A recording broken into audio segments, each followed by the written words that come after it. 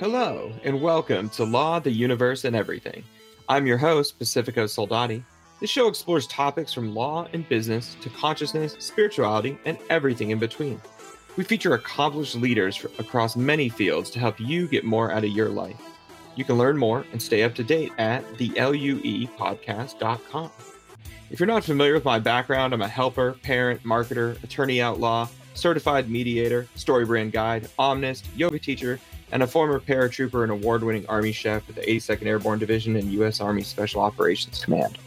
I'm the founder and CEO of the Soldati Group, a marketing agency helping startups, small businesses, and law firms leverage the power of story to grow their businesses. Law, the Universe, and Everything is a production of the Soldati Group. All opinions expressed by the hosts and podcast guests are solely their own opinions and do not reflect the opinions of the Soldati Group or guest employers.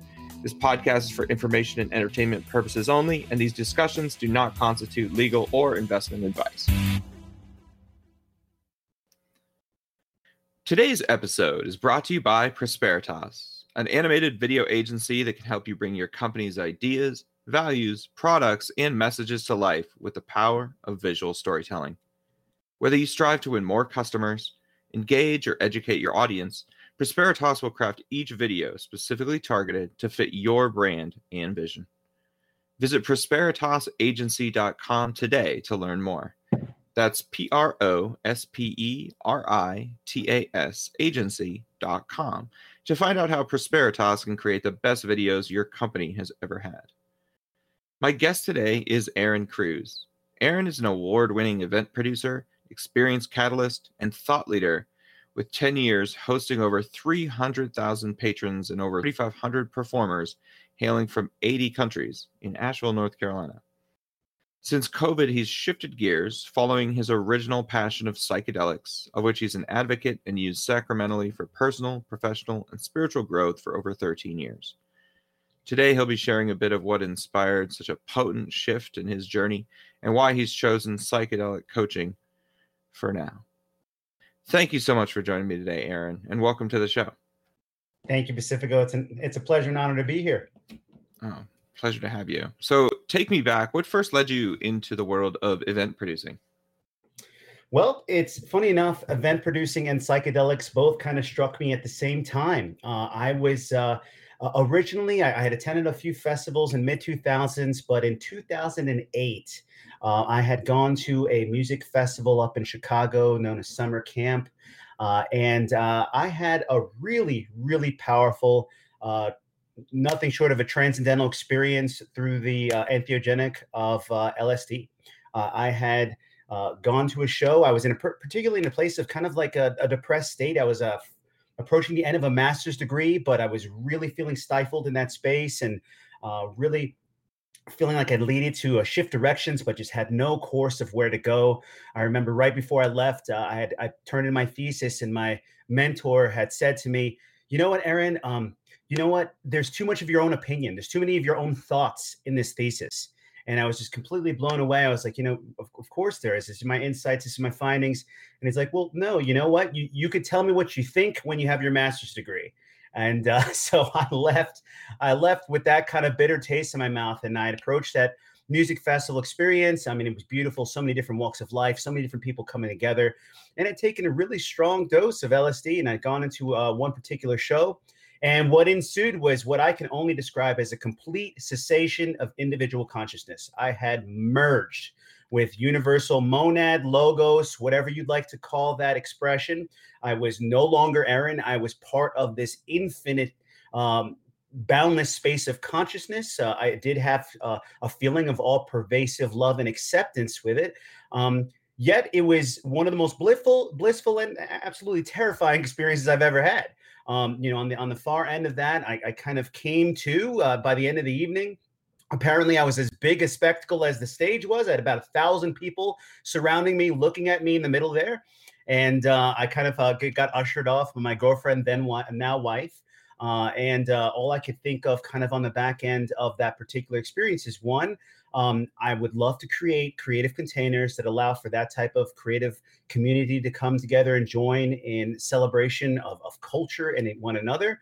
Two, I had to leave that master's degree, although I was really a first generation college graduate, and I was really the champion scholar for my entire family. No one had ever even graduated 4 years of school, so had to make that really difficult decision. Although there's a lot of pressure in that space, and three, I had to figure out what the hell is going on with myself at that time. I'd never heard of anybody having that type of experience, and either I was going completely insane or had tapped into something that is so deep and potent and perhaps forgotten by mainstream culture that I needed to do a lot of work finding my way. So psychedelics became kind of like a catalyst for my own inner discovery at that time.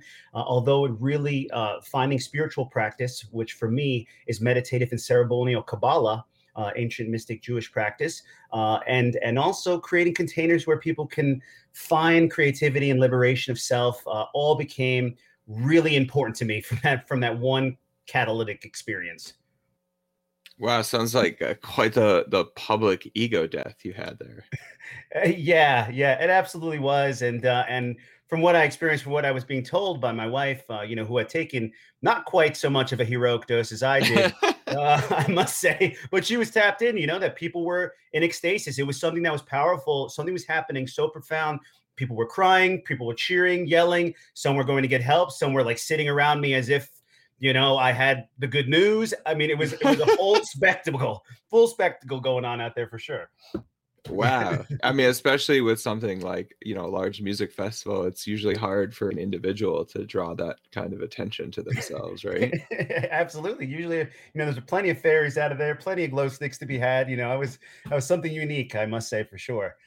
That is wild. That is wild. And so then take me from there into your journey, like into actually working with psychedelics. Sure.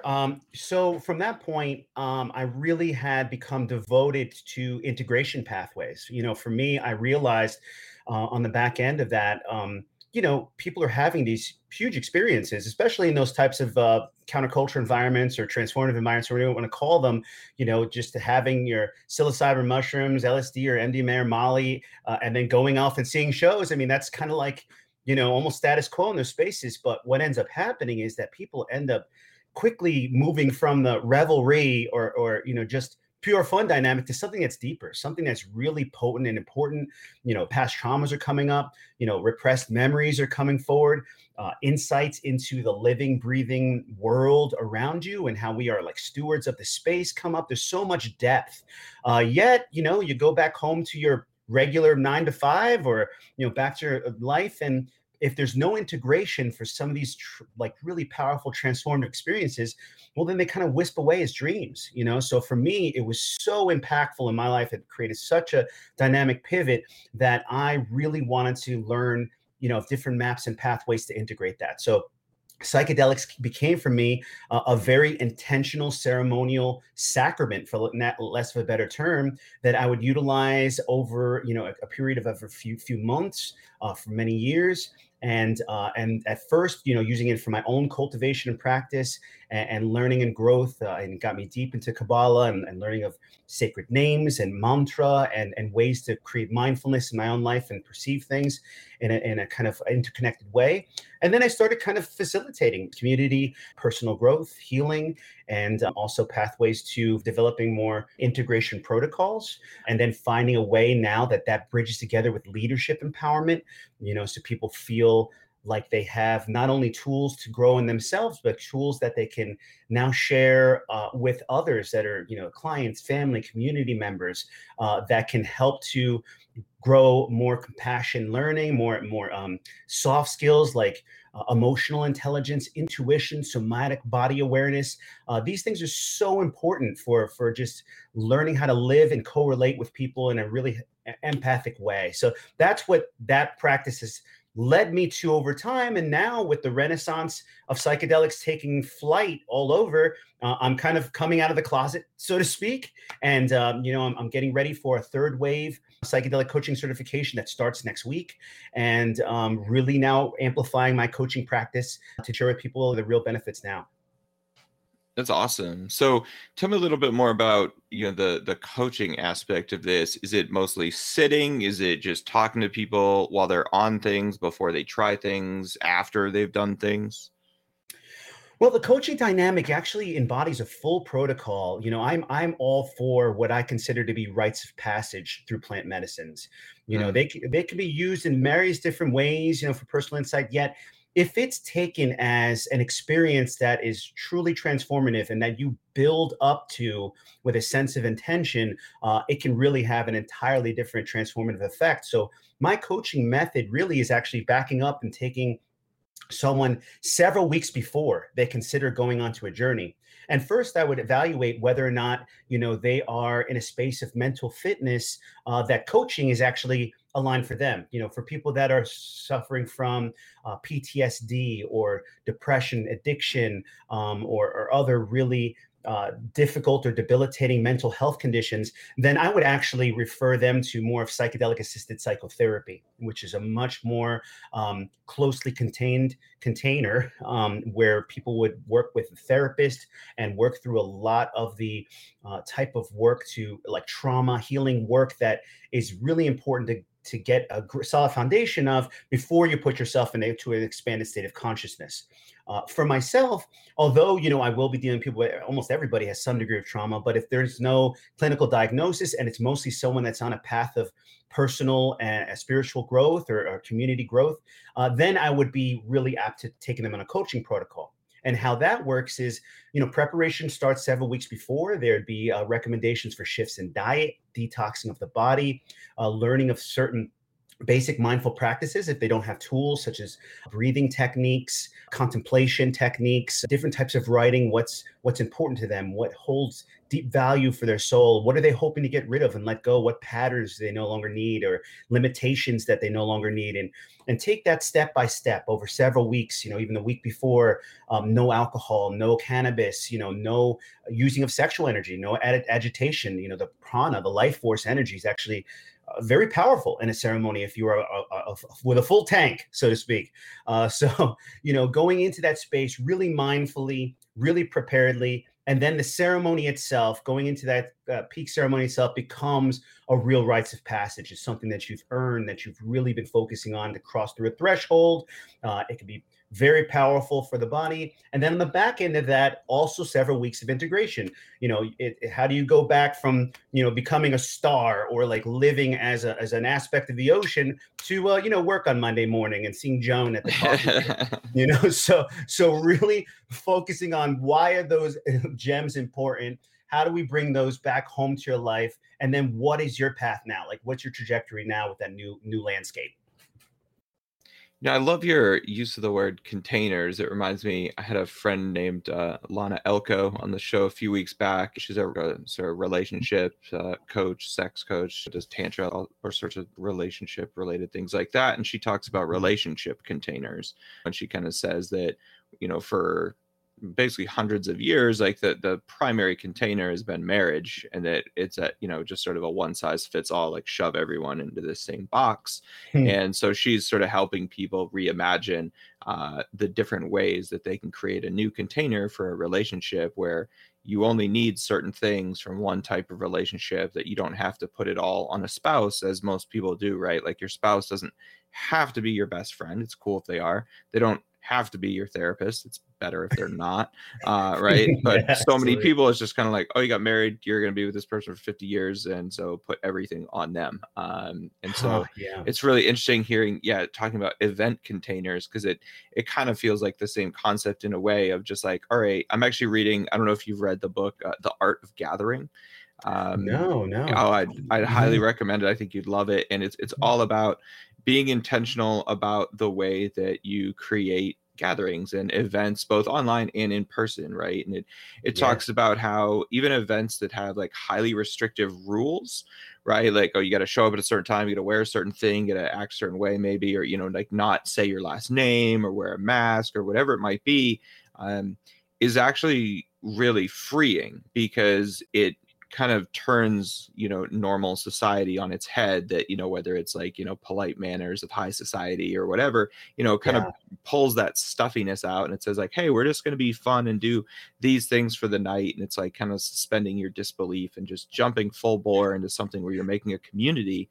um, that I think it is really powerful, because then she talks about events where, say maybe you have a 2-day event and, maybe somebody important can't make it the first day, and they'll just be like, I'll just come the second day. And the problem is that on the first day, there's like a lot of transformational like bonding that goes on. And, Yeah. especially if you're talking about like events with psychedelics and stuff. And it's like, if everyone does ayahuasca the first night and then Greg shows up on, the next morning, is like, hey, everyone, Hey, bro. everyone's like, not feeling the vibe, dude. Right. So it's like, it's Yeah. actually better to like properly include and exclude people and have like rules that are set up in place to sort of take a lot of the weight and the pressure off of things, even though from the outside people might think like, oh, like what's all this, like this seems like really restrictive, like I don't want to give up my cell phone, right? But it's like, well, no, that means you actually need to give up your cell phone, right? Because Right. you want to be more present and stuff. And it's like, you don't want to go to an ayahuasca ceremony and everyone's just like checking their Twitter feed or Instagram or something like that, right? You want everyone to actually be there and engaging in the moment and have that full presence of mind.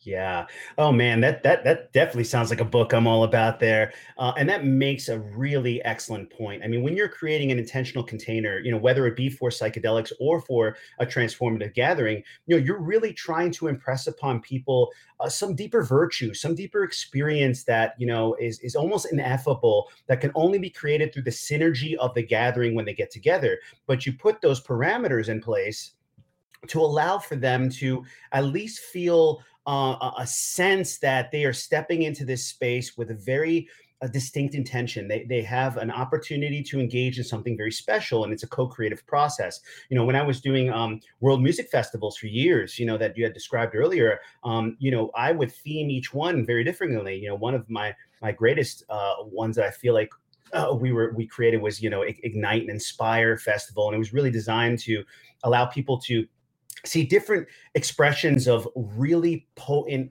actually feminine performers from all around the world. Everything from Ani DeFranco to Mariachi de la Toloach, the awesome Grammy Award winning Mexica band that plays traditional Mexican music, and people from all, India RE, people from all different cultures. But it was different reflections of what does empowerment look like with in the feminine dynamic, and how do you release and surrender that this is a matriarchal festival, which is very uncommon. So it created a really interesting dynamic, and some people were like, I'm all for feminists, but where's the rock? Where's this? Where's that? It's like, hey, there's many spaces. In fact, you go to most festivals and you'll find exactly what you're looking for right here. We're looking to learn and grow from feminine example and empowerment. So we had a lot of discussions over the weekend and a lot of different cultures. One of the beautiful things I used to do is have at least 15 different nations at each event. So you would see this chemistry that would be created when you have African drummers and Costa Rican dancers together on the same stage, and there's this unspoken language that would create these containers of that would transcend what expectation would have, and it would create this catharsis of opening that was really beautiful to encounter. And I really deeply appreciate that insight that a container is important. It's exclusionary for the purpose of really trying to crystallize an intention. And if someone doesn't want to come into that space, then you welcome them to other spaces. But if they're open, absolutely, then this is for you, and this is a place of exploration and growth. Oh, totally. I totally agree. And, it is bring that intention, and a lot of it too, especially with like smaller gatherings, right? Even, like a dinner party at your house or something. There's such an important on actually taking the reins as a host, right? A lot of people be like, oh, I'm going to throw this party or do this or that. And then like, I just want to be chill. I'm the chill host, right? Like I want to be cool. And it's like, well, actually, like if you take a back seat, then that like there is still power that exists, right? And so right. That's what people don't understand is that you actually create a power vacuum when you do that, and you actually need to be the host. And there's an interesting story in the book of professor, I forget if he's like the Harvard Kennedy School or something, and essentially the first day of every class every semester he would just go up and sit in the front of the classroom in a chair and just like kind of look down at the floor, just like bored, and like all the students would like file in the room, and then 8 o'clock would come or whenever the class started, and he just wouldn't say a word. and everyone just, then there'd be kind of like nervous laughter and like a little chatter, and then like 5 minutes people start kind of just like, is he gonna do anything, and they're just like, they keep going on and on and on. And what they're experiencing, and it's like a class in like in leadership, right? And so then eventually he's just like, hello, welcome to the class. And he's like, what just happened? Like, what did you just experience? And he's like, did you understand that like the power dynamic in a classroom is always pretty much always like 100% with the teacher, but here he's like, he gave it all up, but it didn't make the power not exist, right? And then everyone there is sitting and they're uncomfortable in that power vacuum, and no one's just like, oh hey, like let's leave, or hey dude, what are you doing? Like everyone just kind of had all these weird reactions, and no one could kind of get outside themselves to figure things out. And the same kind of thing can happen to your, even a dinner party or a concert or whatever, depending on the size of, like, if you don't have someone like leading the way and leading the charge, which in a smaller gathering should definitely be whoever is hosting, then you're really actually encouraging everyone to have a worse time, right? Because especially in imagine you have something where like everyone knows each other, or you think like everyone loosely knows each other, but if you don't actually like make introductions and stuff, then that can be kind of stifling as well. And you may think it's awkward to like introduce people who might already know each other, but it's like, it doesn't take much to be like, oh hey, so and so, and you do this and that and it just breaks that ice for other people. And really what you're doing is a service, because being a host is just an act of service and enabling different really cool things to happen. And if you don't set those tones, and continue to guide things throughout the night, then it's not going to end up being what you want, right? Like being the chill host, like it's really not the way to take things, because it's just not going to end up like you might have planned. And the next morning you're going to be filled with regret, right? Oh yeah. I mean, this goes across the board too, Pacifico, because you look at a lot of our contemporary culture. One of the biggest challenges people have is empowering themselves to step forward when it's necessary, when it's needed, when that void of power is open and there's not a direct leadership stepping forward and kind of honoring that space and taking, I don't want to say taking control, but stepping into it and allowing some semblance of structure or movement to occur that allows people to then freely express themselves or feel comfortable that they're at least guided in that space with someone that's willing to embody that role. If you don't step into that power is automatically taken from you.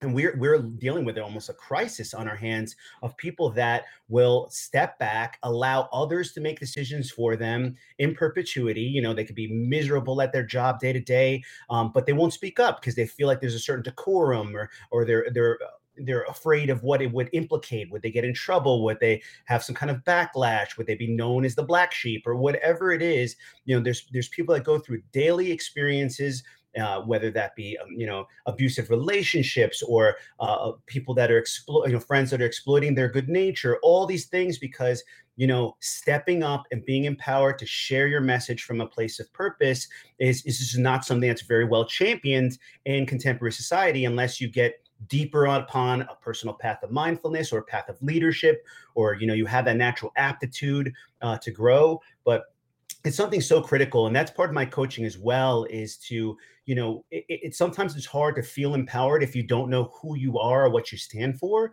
So that's the first process, is distilling what brings the most deep purpose to you and who you are. What makes your fire glow? Is it something that you've experienced long past? Is it something that's a faith-based, that's beyond the scope of explanation, or something that drives that space?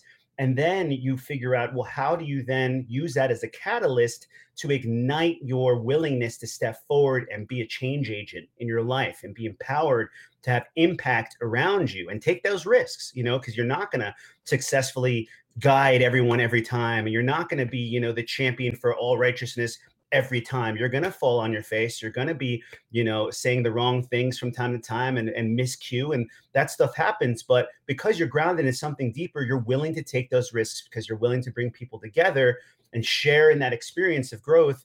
As it's much bigger than you, but someone's got to step into that plate. Someone's got to make the move first.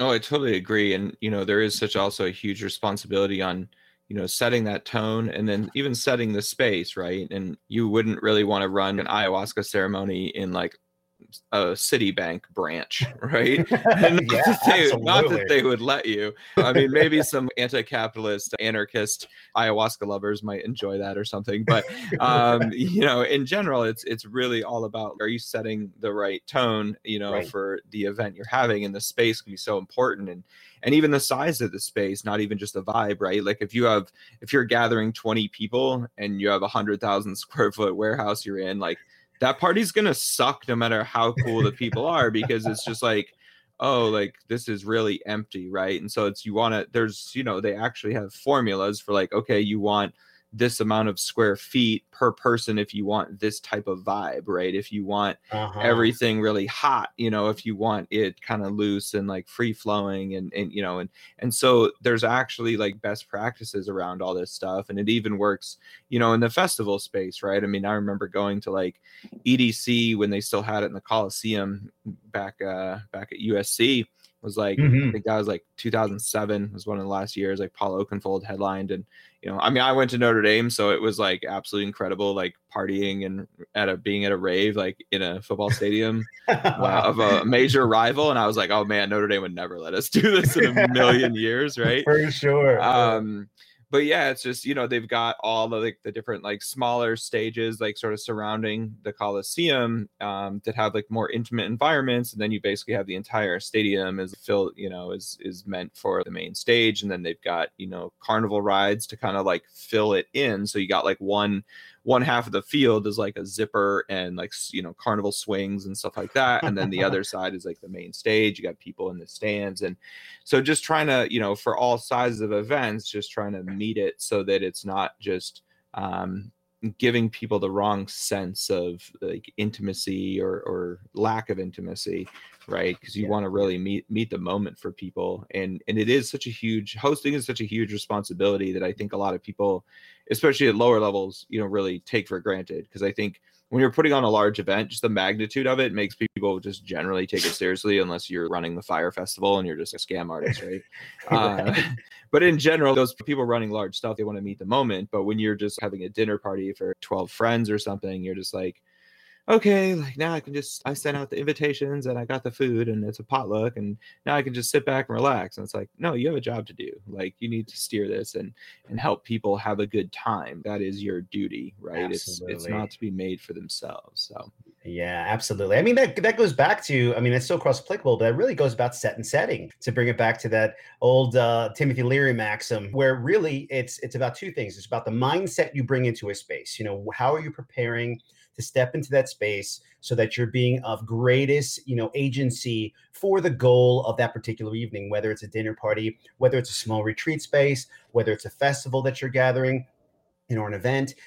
What is the mindset that you have to be a catalyst of some form of change, of creativity, and experience. But then the setting, I mean, how that space is curated, what the components are of that space that allows for maximum comfort and immersion. For my festivals, it was always like, if everybody doesn't feel safe, welcomed, accounted for, and comfortable, then all the other creative shit is just fluff.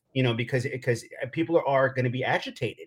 That people are going to feel like, I don't know if I'm going to go back to my tent and it's still going to be there because it's crazy on my row, or I don't know like where I'm going to park. I don't know where the porta johns are. Like all those things. It seems like a lot of people have more emphasis on entertainment, but like it's the site operations. It's the grounding that oh yeah. matters a lot.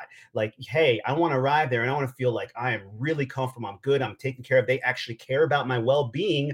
Then I'm relaxed and then I'm open. And once you're open, then the other dynamics of the setting, the installations, the parade that's going to come by, the glowing jugglers, the stage that has like 12 performers with brass, that then you're ready to blow minds because everybody's comfortable, they're feeling celebrated, and now that the entertainment is what transcends the experience. But set and setting is key, in all facets of life, and it really makes all the difference when you're a host. Oh, could not agree more. So, Aaron, digging a little bit more into the psychedelic side, I'd love to know, what is your favorite psychedelic and why? At different times in my life, I probably would have said a different thing. I was a long time proponent of LSD, but then, really over the last several years, psilocybin has really arisen in me quite literally as being my real go-to. And there's really two different reasons, and they're kind of rather esoteric, but the first being that, LSD is a synthesized molecule. It does have the ergot derivative that was originally the base of its chemical structure is from the ergot, but at the same time, when you take it, it's a hyper amplifier, so you're certainly going rapidly into an extended state of consciousness for a long period of time, but I don't feel a sense of guided presence in it. As traditional curanderos and medicine practitioners from different traditions would say, it doesn't have a diva. It doesn't have like an animus. So you are quite often left to the amplification of your own unconscious, superconscious, subconscious, all types of consciousnesses. But you're like a lone traveler. You were like a pioneer explorer on the front of a big ship into the unknown, uncharted seas at the end of a map, and you're going to get in there. And hopefully you got some good friends, good guides, or something like that can help you navigate that. But outside of that, it's kind of you. What I've experienced a lot, though, with mushrooms, especially doing them much more seriously, embodying a Mazatec ceremonial tradition for the last many years, and intentionality. There is an absolute presence in the mushroom. There is a diva, there is a spirit, or a host of gathered wise teachers. In some traditions they consider ayahuasca la madre, the mother. They say peyote is the stern father, huachuma, the cactus, is the kind uncle, and mushrooms are the children. And so there's a guidance there, and it can get intense, but there's also kind of this lightness to it too, this wonder, this innocence that I find in the mushroom that's really healing. And so the last many times I've done it, leading to the last time that made me fully decide that actually I'm going to go to coaching. It was really quite a powerful experience where the communion and communication coming through the mushroom was like, you have done this in a way that is in integrity, and you are welcome to serve in this way. And it kind of kept coming to me over the duration of the entire evening. The mushroom has really become that type of expanded compound that I can trust, that I can fully trust giving to others, and feel that that's in a space of healing for them. And there's a consistency with what it's working. It also works on the nervous system. It's a purgative for the nervous system. So you often flush out a lot of anxiety and unease, and sometimes flush it out pretty viscerally. I mean, it can be intense. It can certainly have those dynamics that ayahuasca is well known for, but there can be some purging and things like that happen with mushroom. But that's kind of my space. That's my go-to, and I've gotten a great love for it and trust in it for service. Very interesting. Yeah, I've always just sort of seen this dichotomy of mushrooms. When I was at Notre Dame, my junior year, a kid brought like 3.5 pounds of mushrooms back from Colorado after spring break, and it took over the campus, right? Yeah. It took over the entire, I was kind of part of like the, I don't know, I guess like the counterculture there. And and so it just took over. And I mean, you'd go to parties, and kids who didn't even drink were just like tripping balls, and you're just like, what is going on here? Yeah.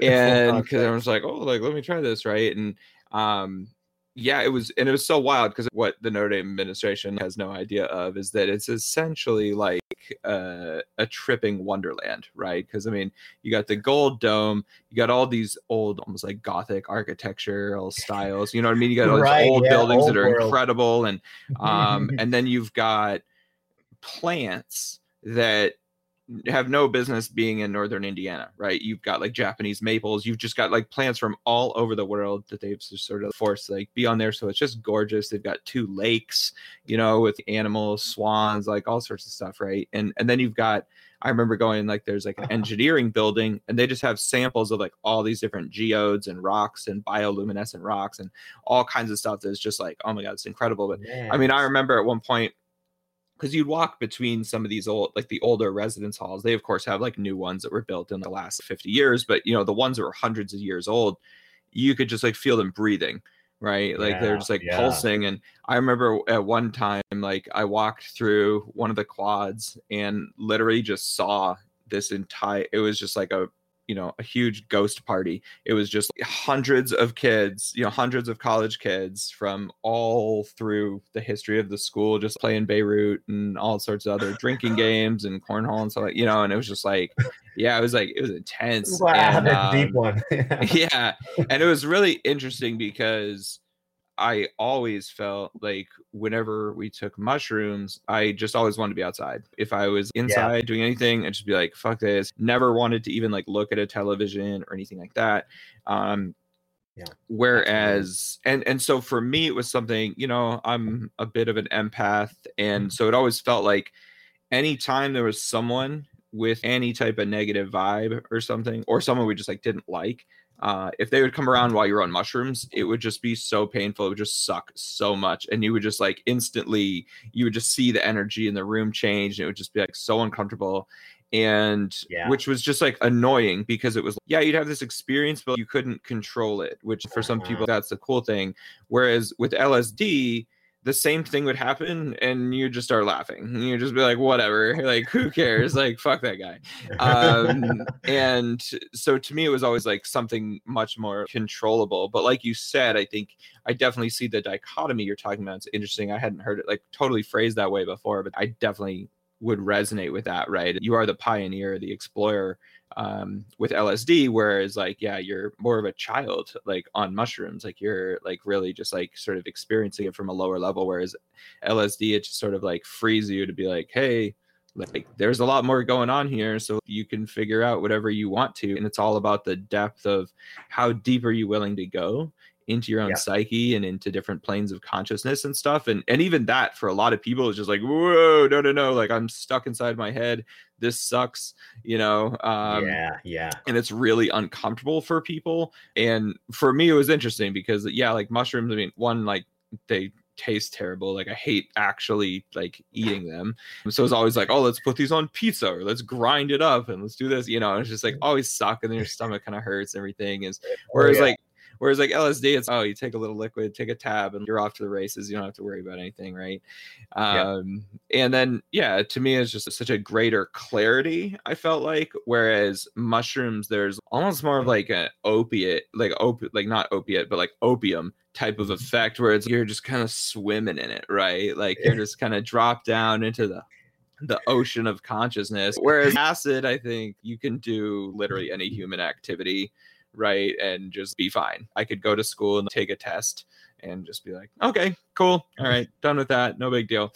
Whereas like mushrooms, you're just like, like a little more like loosey goosey because you're really just getting into feeling the fractals, getting down into nature and everything. And so it is like there's such interesting dichotomies there about purpose and what works for different people. And because I've known people on both that like it just wasn't for them. And I think that's one thing of like there is no real one size fits all, and it is good for people to try different things and then kind of figure out like what is best for them and then what the best like tempos are and how often they should be doing stuff. Or because there's the old like Terrence McKenna quote of, okay, once you got the message, like hang up the phone, right? Like once you've broken through enough for your current like need for development, for me is just like, oh, okay, like I now like fully inhabit and understand I'm an immortal soul that comes from a unified field of consciousness. And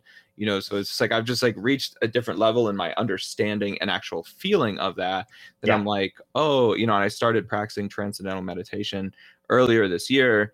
And excellent. I've done mindfulness meditation for years. I've been a yoga teacher, like I've done all sorts of stuff and just searching. I'm an explorer of consciousness, right? And so just trying to figure out like, hey, what else is out there? What are the answers? Because to me, it's like there are real like concrete truths. Like there are objective realities out there. We just don't all know what they are. And we need to like continue to all explore and come up with something that sort of works and is the fundamental thing, right? You've got all the people that are like, oh, we're star seeds and we're aliens and we're this and we're that. And I'm like, I'm like, we're consciousness. Like we're immortal souls. And like, we have an individuated soul. We have an individuated human experience, but there's also just like a unified field that like this all emerges from.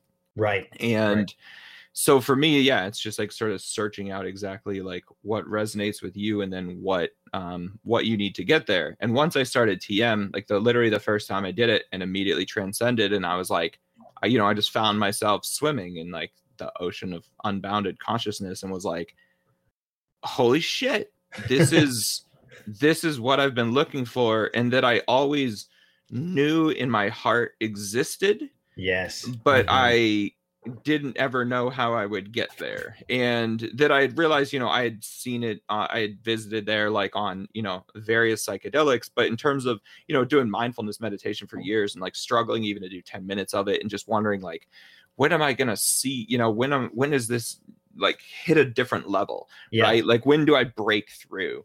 And for TM, it was like, boom, instantaneous. It was like 30 seconds, transcended. And I was like, oh my God, like this has literally just been sitting here my whole life. Anyone can access this at any time. They just need to learn how. And to me, it was just one of the most incredible experiences of my life.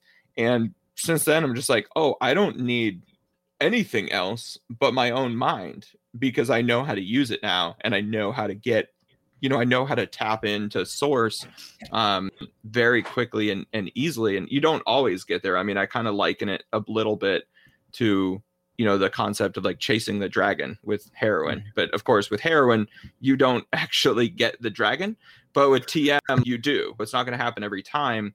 And to me, it's something where it's a practice in which you get exactly what you need every time you do it. And so the first time you do it, and the first time you get transcendence, that's because you just need to know that transcendence exists and what full transcendence feels like. Because then it's just, oh my gosh, this is amazing. I want to keep doing this for the rest of my life. I mean, like I said, I used to struggle sometimes just finding 10 minutes a day. Just actually even sitting through those 10 minutes to do mindfulness meditation.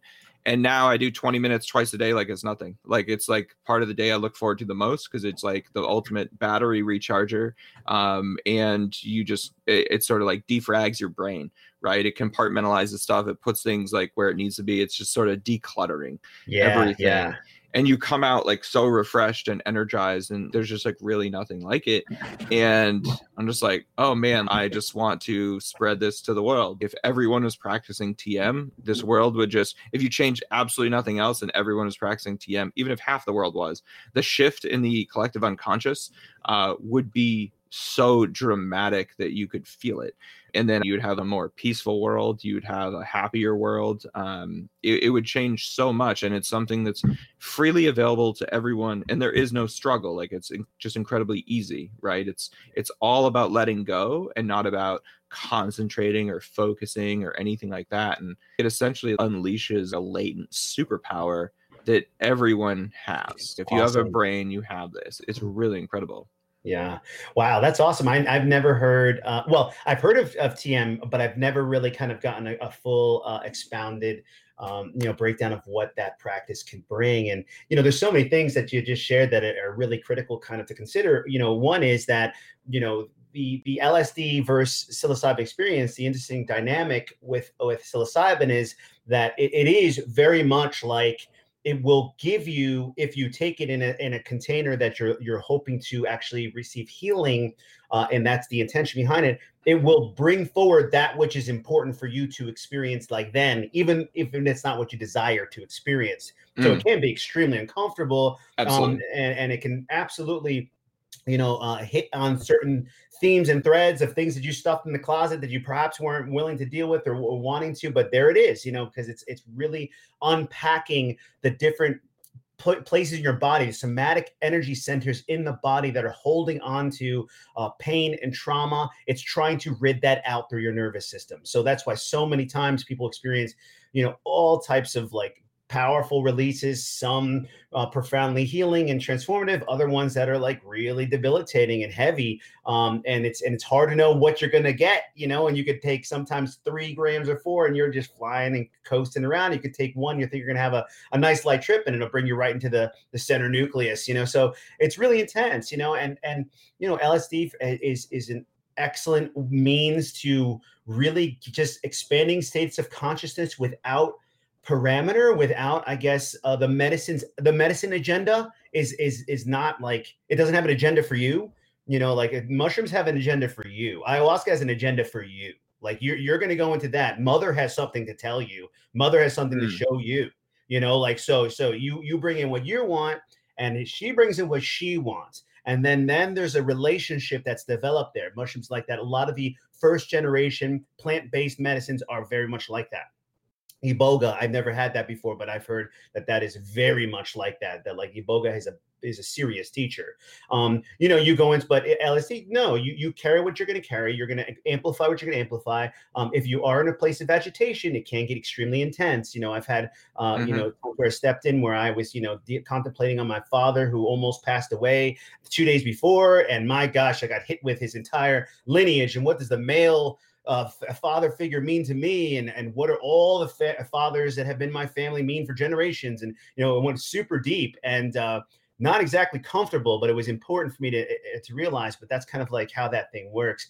But you know, the hanging up the phone, I think that's really important for people to navigate what feels right and aligned for them, what practice brings them most peace, most joy, most balance, and also not only within their own psyche, but how does that express in your action? You know, if something is really bringing forward a great sense of balance and inner peace, do you carry that forward in your relationships? You carry that forward in how you deal with people that you don't know, or, you know, interactions with strangers, interactions with leadership and bosses, interaction with children. You know, if it's really something that is bringing deep, grounded, centered healing, then it should show up in all expression. And it should be kind of like an inner compass that then guides you into just really being more mindful and being more gracious and grateful of the life experience. You know, if you catalyze a sense of deep transcendent awareness, then typically that actually humbles you. It's like, wow, I am a fragment, like a little spark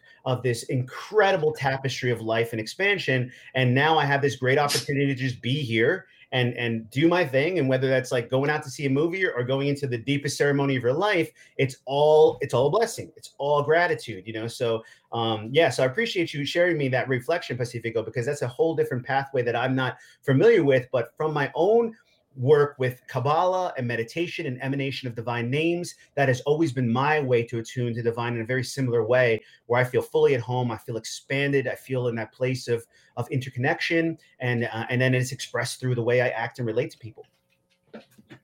Oh, totally. Yeah, it's definitely definitely a wild journey for sure. And to find something that you just knew, right? You just knew existed, and you didn't know exactly what it would feel like. But practicing mindfulness meditation for years, I was like, there's something missing. And then literally 30 seconds into TM, like I'm like at the bottom of the ocean. I'm like, oh, here it is. Like, this is it. I'm like, that's crazy. And you know, because for so long you're just like, oh, I'm never gonna find it, or I can only you know, I've got to use like DMT or some other sort of weapons grade hallucinogen or something to really snap you out and show you what's what. And yeah, it's really fascinating. And like you said, like in terms of, that's why I think LSD actually is really a great therapist, because it's not there to hit you over the head with a lesson. It's a great way to do shadow work, but that can be really difficult for people to do. But it's like, hey, do you want to clean out the darkest corners of your mind? Well, here's a really great way to explore the entire architecture, right? And because I always think of it like, whenever I'm on it, I always just sort of think of like everything in your brain being in a physical location that it can't actually hold in the size of your brain. And so that your head is just like expanding up infinitely towards the sky. And you're just sort of wandering through the attic of your mind and just kind of, you know, dusting out the cobwebs, and you're like, oh, okay, like this is, you know, challenging, or I shouldn't act this way towards people, or I want to be better in this. And then you can sit and look in the mirror and be like, hey, are you really willing to do that? Are you ready to do that? And I mean, I think even looking in the mirror is a really powerful thing. I mean, because they've always said the eyes are the window to the soul. And I think that's really true. But one thing that's really always struck me is you can't look in both of your eyes at the same time, right? Like not really deeply, right? And so, and then what I've always found is like, different masculine and feminine energies in each of them, and then just sort of staring into a single eye and speaking to it and seeing like the depths and what's inside there. I think it's such a powerful exercise to sort of parse out exactly like, oh, like, okay, like what's going on in here? Like what is this eye seeing and what is it sort of carrying with it versus the other one, right? It's really fascinating.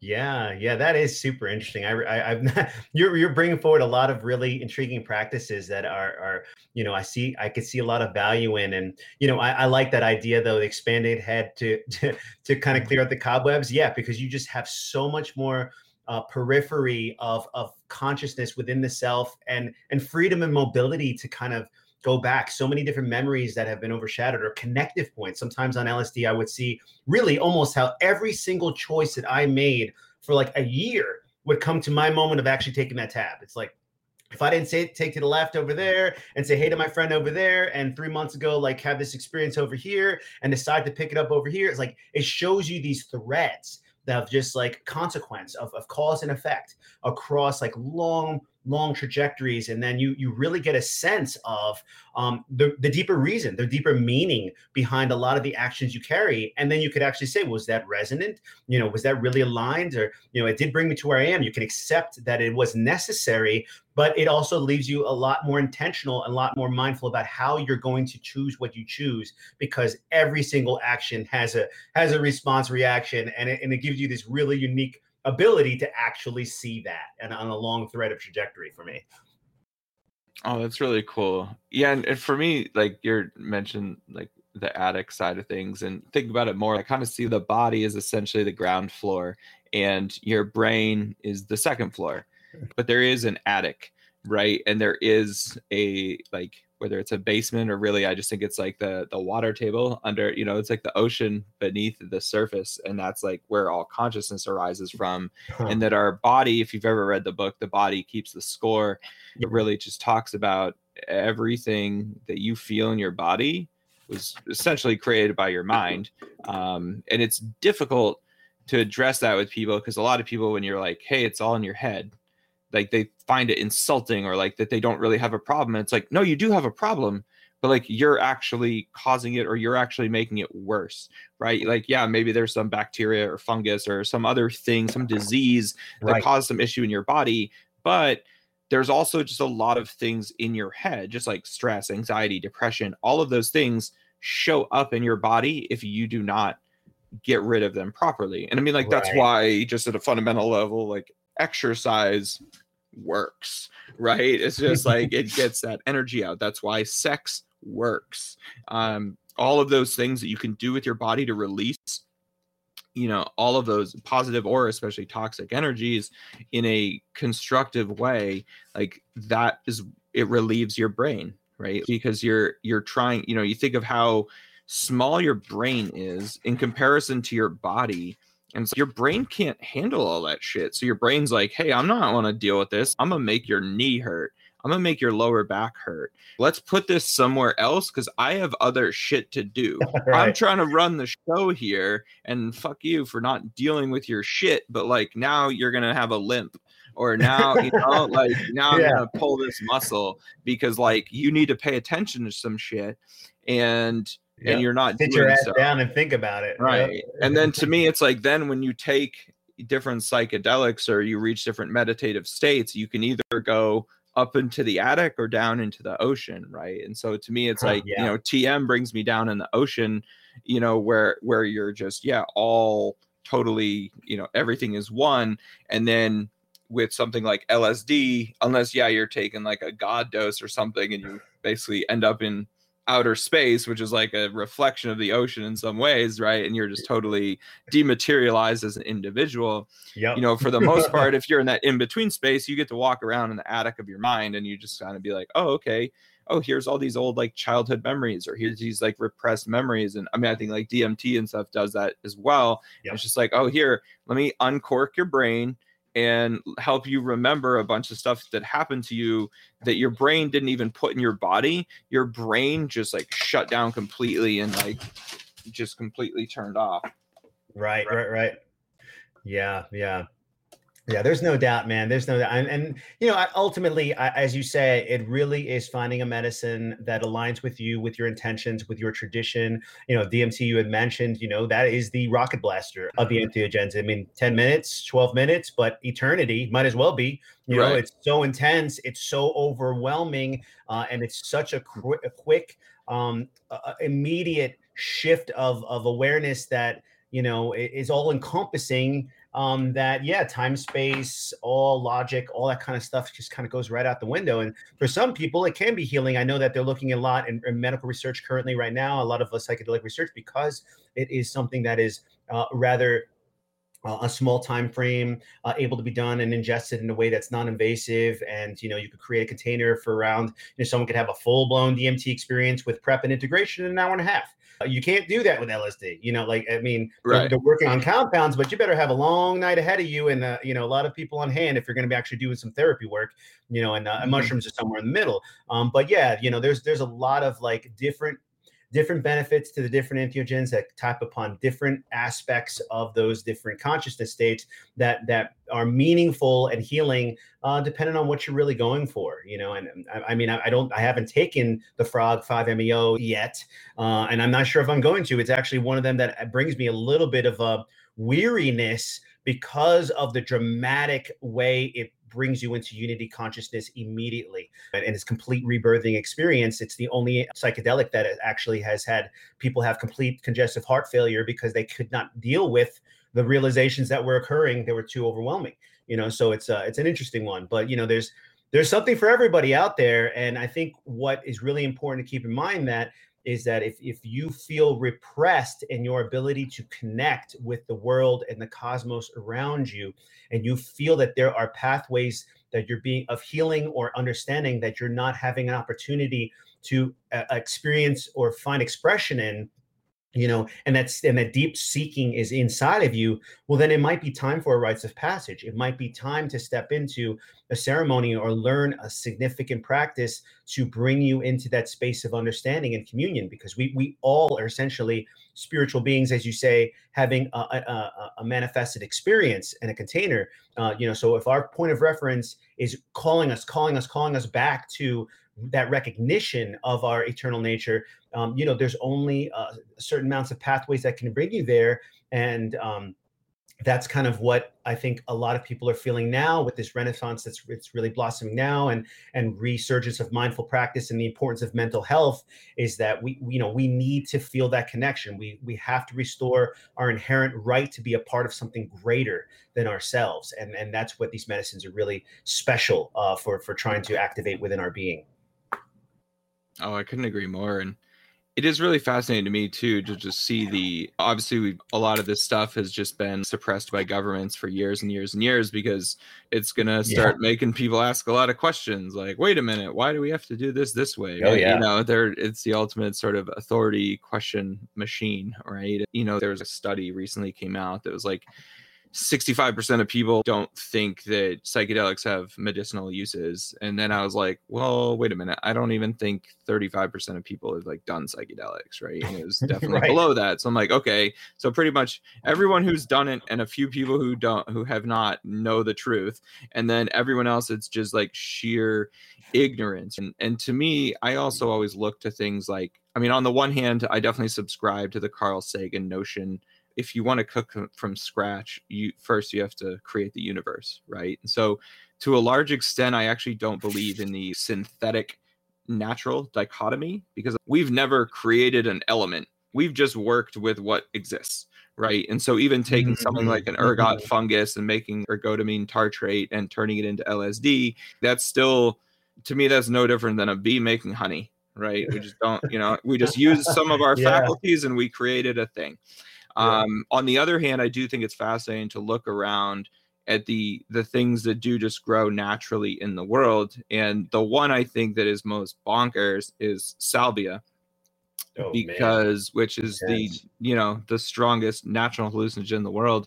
And that is something, I mean, I think it's a good DMT prepper, because DMT is much kinder, whereas, you know, salvia is like an incredibly traumatic experience, even once you've done it a lot, right? Because you're essentially witnessing the fabric of reality rip apart and then show you different dimensions, different realities, the multiverse. I mean, who knows what any of it is, but in a way that is more real than anything you have experienced in real life, right? Yeah. You just, I'd have experiences where the world would rip apart, put itself back together, and then it would be like, oh, everyone has snake tongues now. And then I always found it interesting because everyone invariably starts to freak the fuck out, because it's like a lucid dream where you don't know you're dreaming, that you're just like, oh, wait a minute, I'm now in the real reality.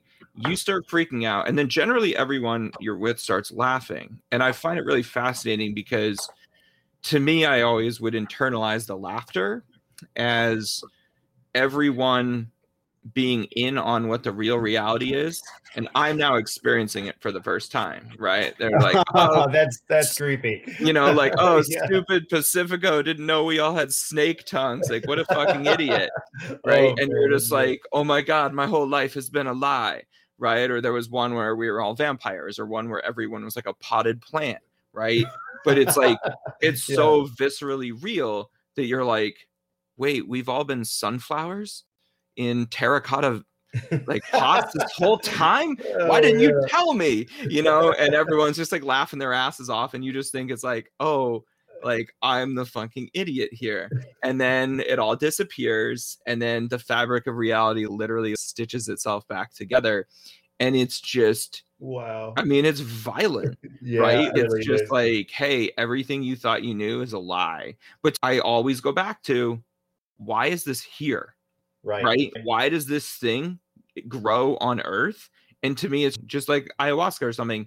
It's just to make you remember that this is not the end all be all. This is not all there is. Right? But if you haven't seen that, of course you'll believe some BS from like an organized religion that's just gatekeeping something from you, right? Which is why I always look to the oldest things we have in the world, which is a lot of like Hindu and Indian culture, like even predating, recorded written history, predating writing, like that's where the essence of like TM comes from, right? It like derives from traditions that are, older than modern civilization, that to me is like always closer to source. Just as like in modern days, like the closest thing we have to source is children. That's why children come out with xenoglossy, when they can speak foreign languages they've never been exposed to from birth, or they have memories of past lives and things like that. That's closer to source.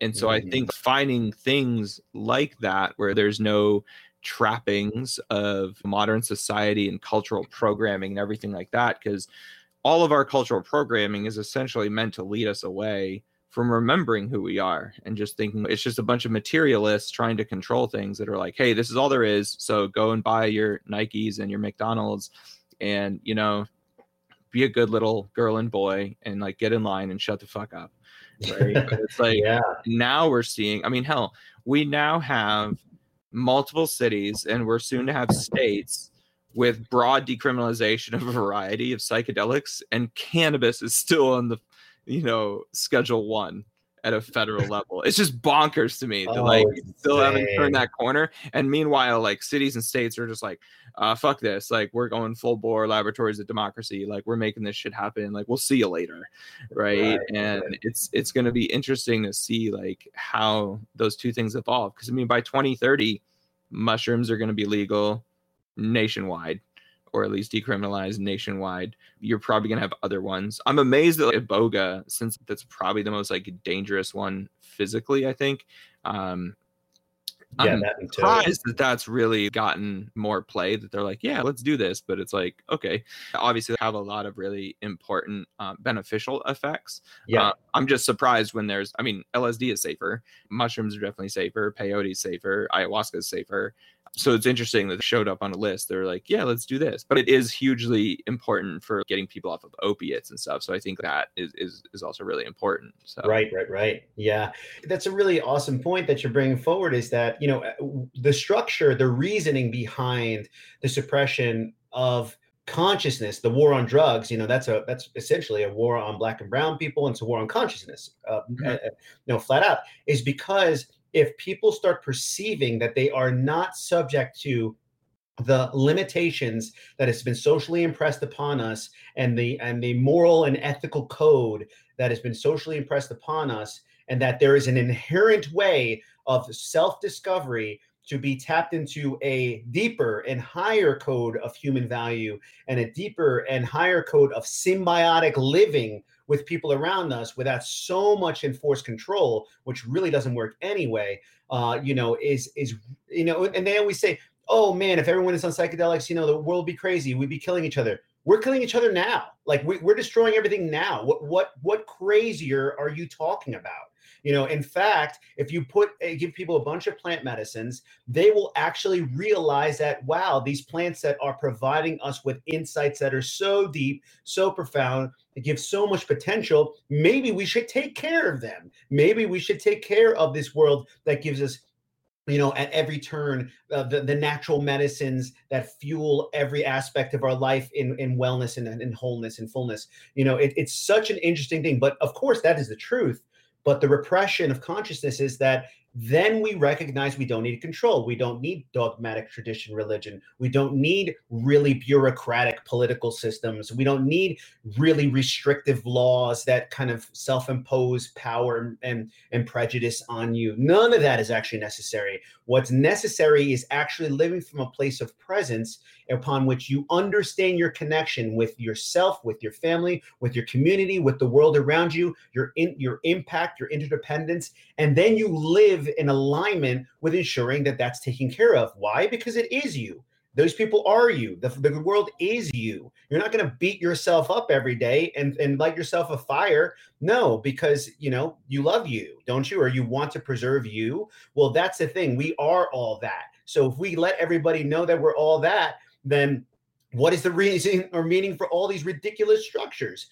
So it's really an interesting setup. And now that there's going to be momentum on the city, on the state level, the byproduct of psychedelics is, they're going for it for mental health now, and they're going for it for like healing on a small scale. But once it gets community based, and once it really starts spreading into a phenomena that is tapping into large thresholds of people, then we're going to see complete shifts in paradigms of how we decide to actually manage and interchange with one another on every scale, from business to business and economics, to politics, to spirituality, to community development. It's all going to shift, because then you're operating from a space of togetherness, from away from a society that's super hyper individualized and built on a me first, everyone else afterward, when there is no me first. It's an absolute illusion, so it's going to be interesting to see how this goes. But that's why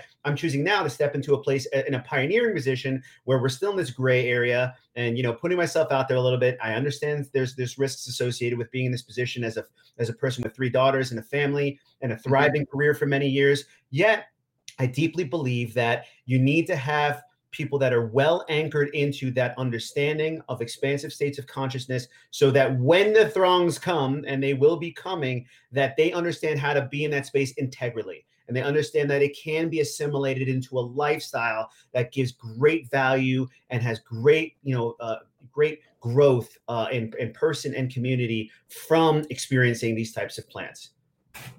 Oh, I couldn't agree more. And if this show had a motto, it would probably be, it doesn't have to be this way, right? I talk to a lot of people about, you're born into this society and you just think, oh, okay, this is what it is.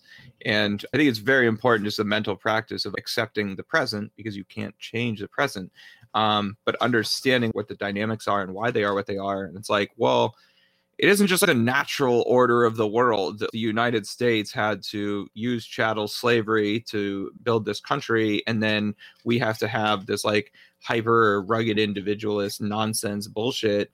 We've been a communal species forever. That's how we got here, right? And then we just have had this 20th century myth of the individual, and it's like, no, like you just had a bunch of black people you enslaved that built everything for you. Like you, Mr. Plantation owner, did not like build this country, right? But it's just like Right. white people just build up these myths that like, oh, it was, you know, Rockefeller or Carnegie, you know, it's like all these like titans of industry or something that did it all on their own. It's like they weren't like making their widgets, they weren't doing all this shit, they're doing it on like the backs of exploitation.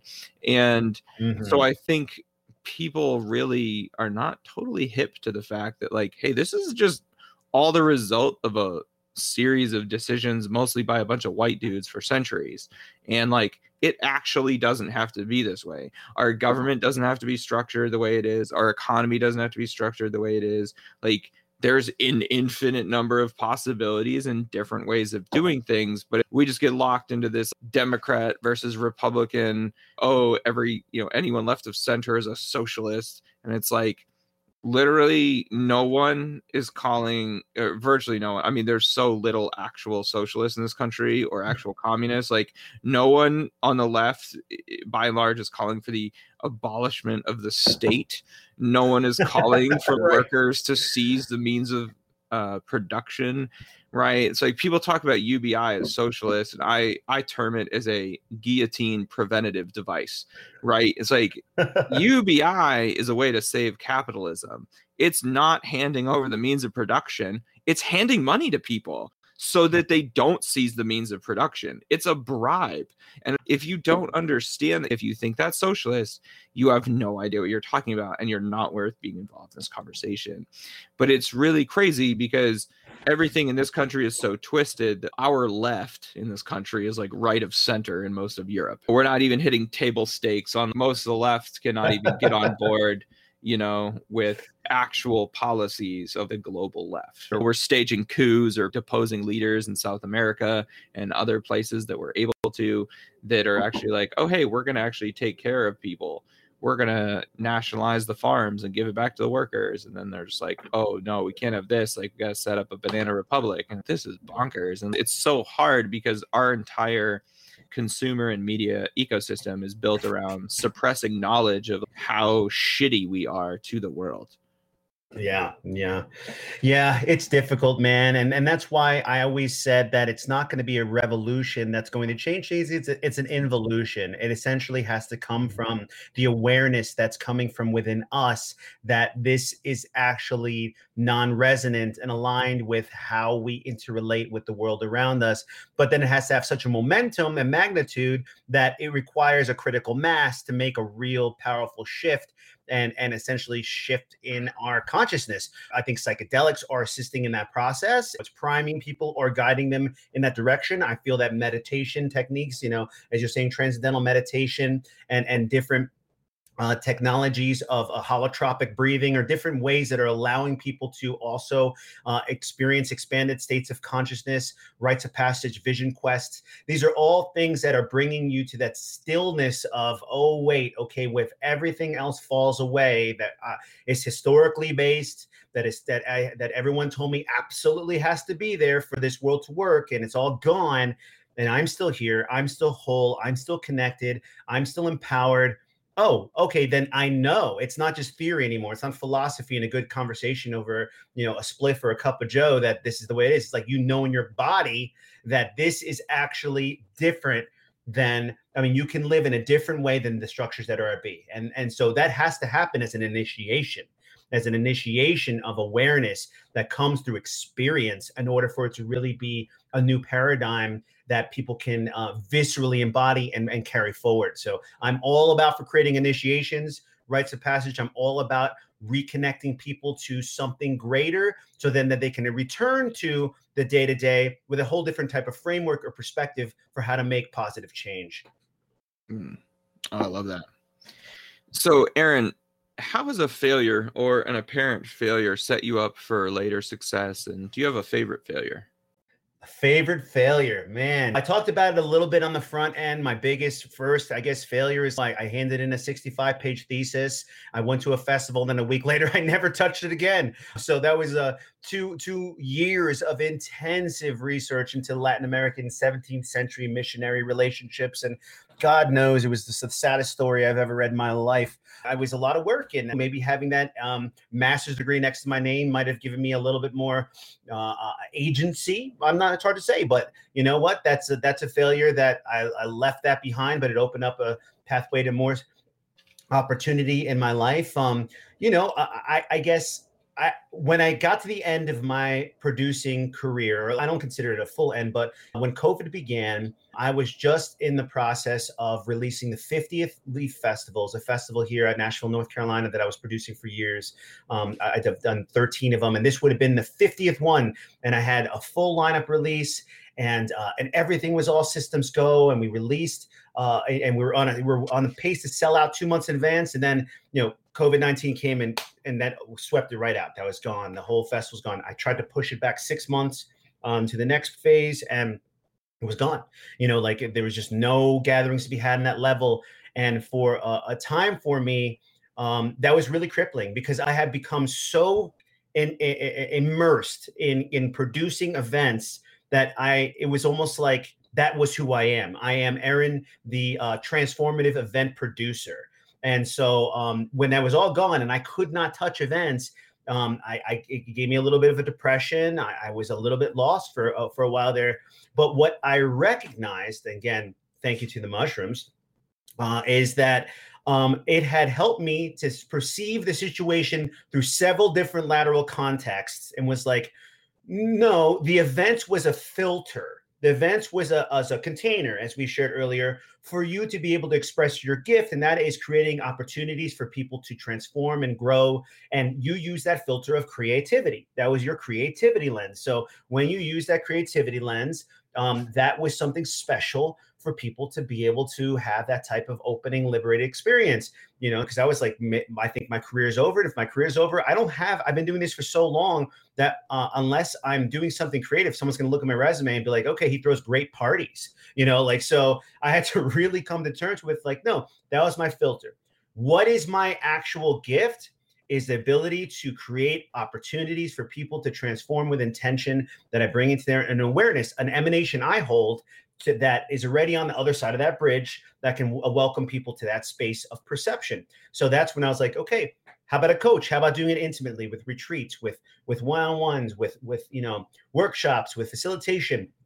Things that I love. I love to speak, I love to share, and I love to create unique experiences. So that's kind of like, I thought that my career was over. I thought that I had my one dream job, and it was such a beautiful opportunity to create every something I wanted from nothing. It was a dream job, and it was gone. I thought I lost almost everything. I lost my job that I was a part of, a producer. A lot of those connections had gone away, as a lot of people had moved on.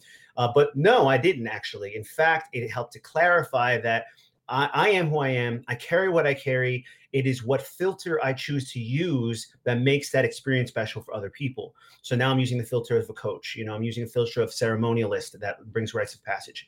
And that is actually something that's older to me. That's like that's something I've been doing longer. So it's kind of reinvigorated that path for me. And it's been a great lesson, all around. Oh, fantastic. Yeah. So what are 1 to 3 books that have greatly influenced your life? 1 to 3 books. Let me think. I really like the books by Paul Selig. His first book is I Am the Word, and then he has the Book of Mastery, Book of Freedom, Book of Truth. They are channeled texts, and typically I'm not very big on the disassociative channel. I've never been a person that's been like, I am now calling in Ascended Master Serapis Bey, and someone's voice changes, and here comes Serapis Bey. Like I've never really been big on that. But Paul, I don't know who or what he is tapping into, but it is the most eloquent and clear claiming of personal truth, of personal connection to source that I've ever encountered. So I think that is really a powerful series. Paul Selig. Another really awesome book that I love as a ceremonial Kabbalist is the work by Diane Fortune called The Mystical Kabbalah. And she's one of the first that had demystified the ancient Kabbalistic tree of life, the Sephiroth, 10 Sephiroth tree of life, in a way that is actually comprehensible. I mean, it was so esoteric, and you had to know tons of Hebrew and know all of these different correlations like gematria and numerology and all these things to make any sense of that system. But she broke it down in a very kind of short book about how these different emanations of consciousness, each different Sephiroth, connect to one another, and why that is both a roadmap of personal evolutionary consciousness and creation. So going upward in the tree, you're growing in more deeper awareness of what you're connected to. Coming down for the tree is the point of origin and the manifestation of all things, all the way down for the masculine, feminine, the force to form, all the way down to manifestation, Malkuth, the earth that we're walking on right now. So I think that's a really awesome book. It was written in the 30s, and still I think it's an untouchable compendium for understanding the mystical Kabbalah if people are interested in those ancient Western mystical traditions. And the last one, I'm going to go with a recent, he is a medicine practitioner and a shaman. He takes the term shaman, which I'm not very much a fan on. It's an ancient name that was used up in I want to say like Mongolia area or something like that. But it's a very specific indigenous lineage uses shaman. Now it's kind of like homogenized and it's kind of bastardized in a lot of way. But in any case, this particular person, his name is Luhan Matus, who lives in Bali, Indonesia. And his book is called The Art of Stalking Parallel Perception.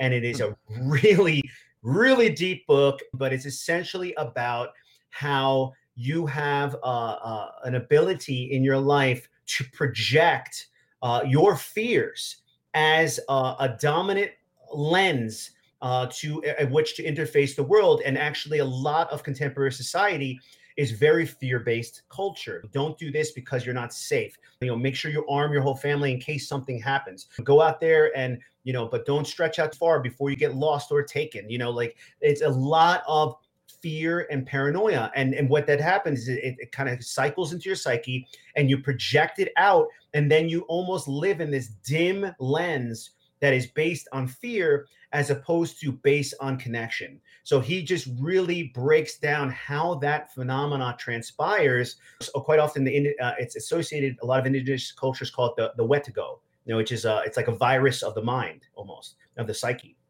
And he breaks down how that phenomena actually transpires, and then how to utilize different steps of reclamation and practice to then revert back to understanding the fear dynamic is there and the separation perception is there, but working from that alternative lens of unity, connection, and cohesiveness. So it's heady, though. I mean, if people want to go super deep into different esoteric shamanism, I would say Luhan Matus's work, The Art of Stalking Parallel Perceptions, will bring you right there. That sounds so dope. I'm gonna have to check that out. Great. Awesome. Well, Aaron, this has been such a fun and fascinating conversation. And that brings me to my last question of the day. And that is, what is the kindest thing anyone has ever done for you? The kindest thing, man, that's a great question. You know what? I've had a lot of kindness in my life, a lot of opportunities, a lot of things brought forward. But I have to say, and this is the reason why I was going to marry her. When I had that critical, mind-melting, world-obliterating experience on the festival floor, and 1,000 people decided to look at me as because I was a more significant spectacle than Humphreys McGee on the stage. It was my wife that held me that whole time.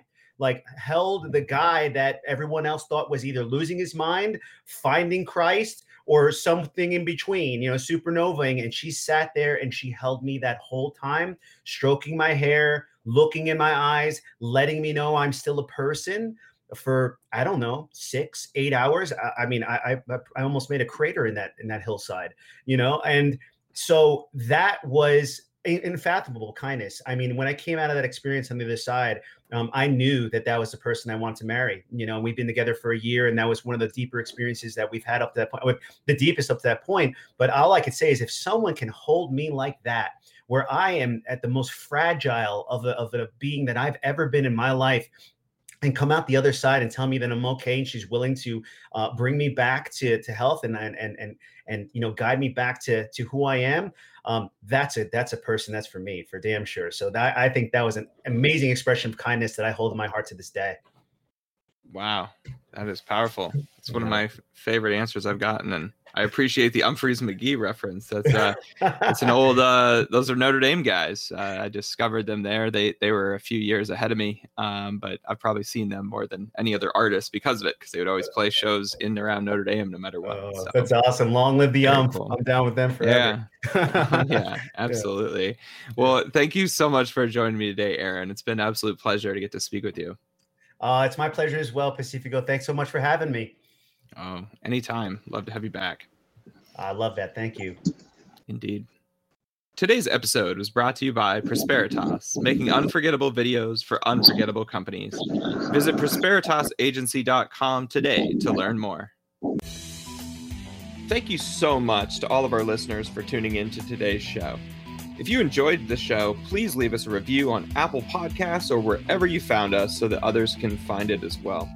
And follow us on Twitter, Facebook, and Instagram at the LUE Podcast, or visit our website at theluepodcast.com. We look forward to having you tune in next time for the next episode of Law, the Universe, and Everything.